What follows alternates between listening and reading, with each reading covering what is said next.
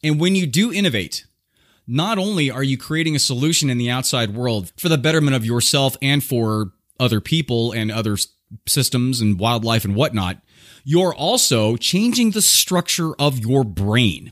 And now for something completely different. Welcome to Surrounded by Idiots Radio Podcast.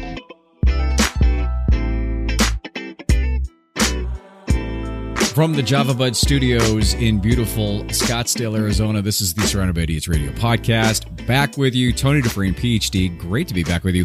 For those of you listening in real time, I'm so sorry. I'm a little bit late this week. And it's because of a couple different reasons. The first one is that I've been trying to figure out this whole camera situation. And my webcam just was not coordinating well with my audio, so it turned out to be just a disaster. So I had to upgrade, and so I've upgraded the camera, so I'm going to be on YouTube now, again, consistently. The second reason is because I got a whole new mic system, because, you know, when things go, they usually go all at once.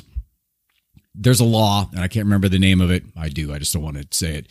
But that's what happened. So it's taken me a couple days to regroup, but the system's set up. We're ready to go. And this week I want to talk about a hellish nightmare of a vacation I took once up on the Kings River in the Fresno area of California, and how that relates to becoming a more enlightened thinker. And this all started just a few days ago when I was reading this article in Quartz, which is an amazing online magazine, by the way. And it was about this guy. He's a Duke University thermodynamics expert. His name is Adrian Bejan. This guy's a big-time guy, big-time sciencey guy. He won the, I think, the Franklin Institute Medal for his flow theory turned physics principle. And he calls it constructual law. If you didn't fall asleep in that last sentence, don't worry about it. I'm not going to go way into the sciencey stuff about that. It is a brilliant work if you are fired up about that kind of stuff, though, and you want to read through it. It's, again, it's Adrian Bejan, and he did the flow theory. And I talk about flow all the time. It's a common thread with most 17th and 18th century philosophical thinking, as well as with Buddhism. What he found was all systems, regardless, natural systems in nature, in your body, you, political systems, financial systems, they all follow a natural design principle of flow. Now, he used, and this is the reason why this crazy story about this vacation came up, he used the example of a tree that fell into a river, jacking up the whole river flow. But once it's pushed away, the water flows more freely, and basically the waters have become liberated from their constricted flow, and that freed area now attracts more movement.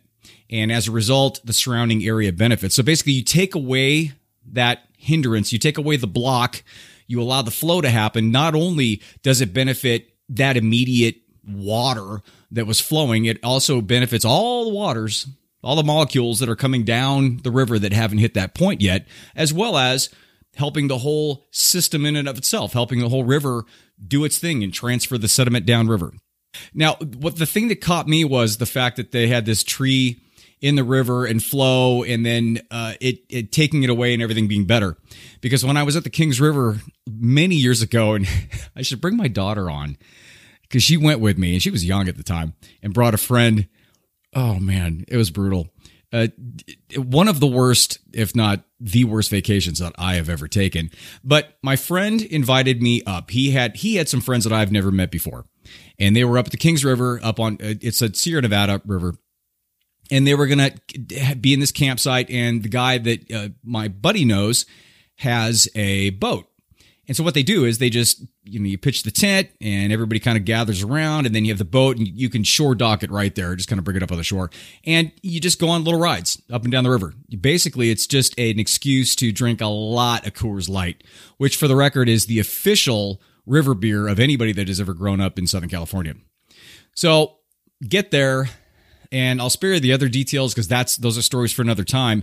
But the point of this is we decided to go on a little booze cruise once we got there. And so we all kind of piled in, probably 6 or 7 of us, and it was a nice boat. And we rolled off, and we're pounding our Coors Lights and kind of putting along.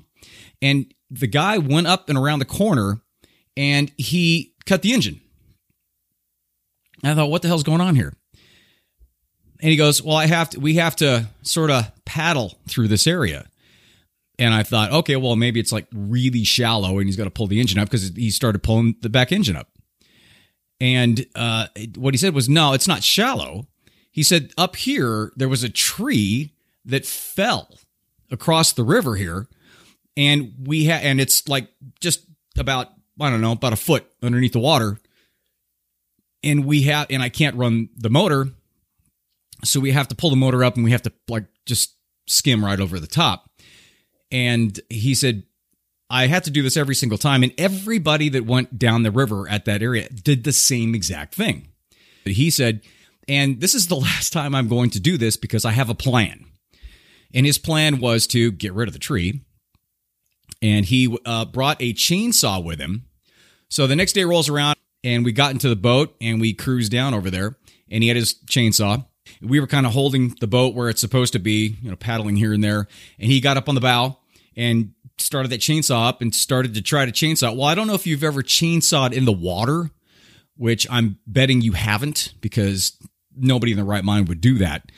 But what happened is that because the water is so dense that it just stops the chain. So we were deeply disappointed. And during that time, we kind of cruised, and on the way back, we were trying to think of kind of a different way to go with it. And I don't remember, there's probably 4 guys in the boat, and I don't remember exactly who came up with it precisely. I think it was more of a amalgamation of everybody's ideas at that time. But we kind of thought it's got to be something that we can create enough, pressure with to be able to saw that sucker, because it was a pretty decent size trunk. Somebody came up with a whole thing about a cable and then putting like a wheel on it or something and spinning the wheel or whatever. So we got out and went down to, I forgot the little town. They had a hardware store there. Got this cable and this little thing where we can kind of spin it around this wheel thing. And so the next day we rolled out there and gave it a shot. And the first time it didn't really work because we had the wrong angle, but eventually it actually worked. I don't know exactly how long that thing was there at the river and that everybody did the same thing. But for some reason, this guy wanted to do this, and the first time it didn't work, but we kind of got together and did a little thinking and innovated a little and ended up figuring out a plan. And what happened is that once that was gone, then everybody could just roll on through and there was no more impedance. And it benefited not only this guy, who now knows that it's not there and he can just keep rolling and not have to worry about doing all that stuff. It benefited everybody else. And it also benefited the flow of the river, which is it's not even a metaphor for what Bajan was talking about.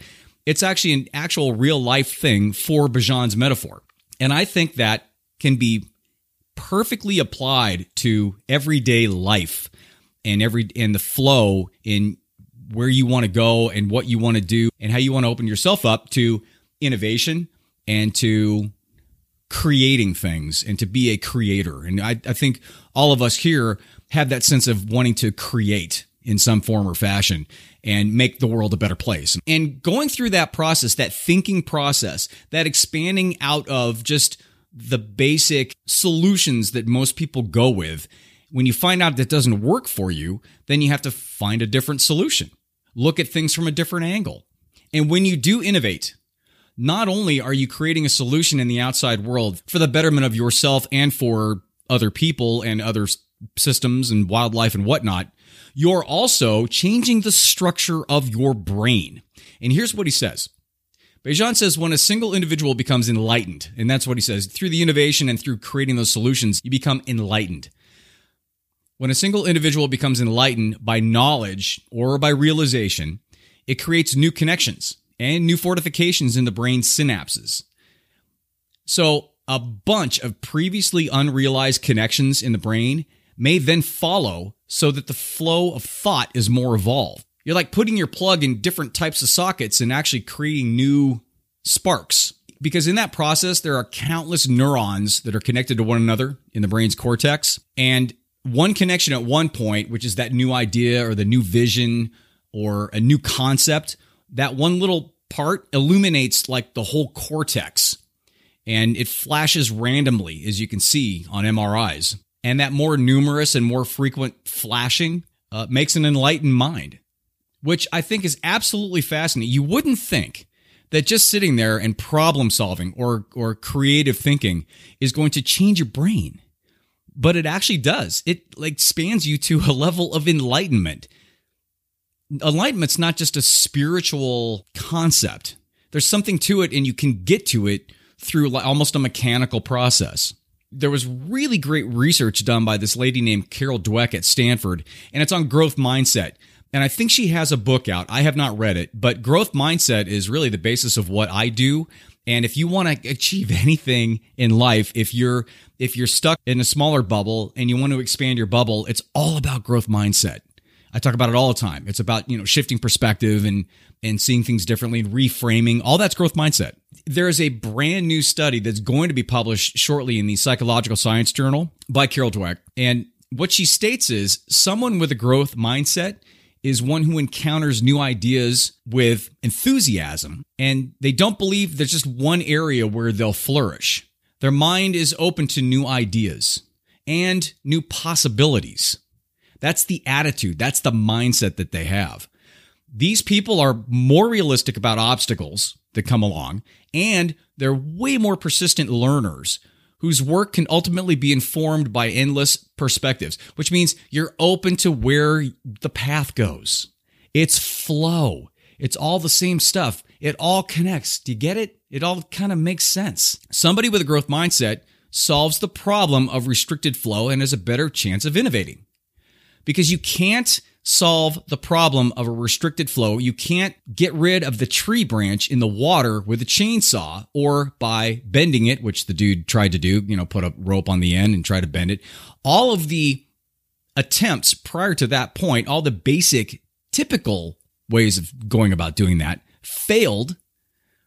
So it took innovation. It took creating a brand new type of saw. That also expanded my mind and everybody else on the boat. Who knew? So to wrap everything up in terms of Bejan's stuff, that metaphorical tree that's blocking the river flow leads to a persistent and creative person to an innovation or an insight.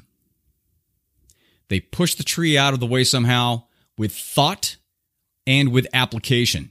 This in turn causes more cortical connections and more ideas to flow. It builds on itself. That, everybody, is the definition of expansion. And when you get to that point, it's like riding a bike or tying your shoes. When you get to the expansion point, you're there. It's like taking the red pill. You can't go back into the matrix. That's the best part about all of this. You of course have to continue to look at things in an expansive manner, in a reframing manner, in a multiple perspective manner, in more of an open manner like Carol Dweck was talking about. But the point is that that's the way out. That's the way towards enlightenment, whether you look at it from a Buddhist mentality or you look at it from just Western philosophy in the 17th and 18th centuries. And I can name off every single philosopher. It's like an all-star team of philosophers that believed in the Enlightenment thing. Take your pick. Descartes, Locke, Newton, Kant, Voltaire, Rousseau, Smith. Whichever one. They all prescribed the same thing. And it makes perfect sense. And now we have science backing that up. Not only Bejan's thermodynamic constructural law that I've been talking about with the tree and all that, but also with Carol Dweck's research at Stanford regarding growth mindset. That is the key. Have a growth mindset. How do you get a growth mindset?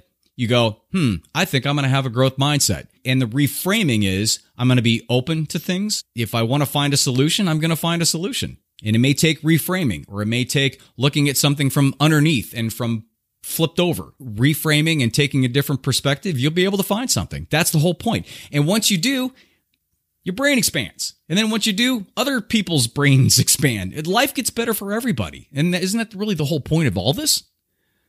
So my call to action today is a very simple question to you. And the question is, what is your tree branch? What's the thing that is there? What's the thing that is getting you to have to cut your motor and coast over and is a big hassle and is not allowing your flow to happen. And once you kind of get an idea of what one of your, if not your only, you may have one, you may have a number of them, what your tree branch in the water is, the second thing to do is accept the fact that there is a way to get rid of that thing. And then number 3 is start building your boat saw. I hope you enjoyed the show. JavaBud.com, JAVABUD, the podcast. Everything's on there. The book. Also, Alexa flash briefings surrounded by idiots. Comments or questions, Tony at JavaBud.com, JAVABUD. See you next week. I'm too tired to pretend I don't want to be alone. I'm calling all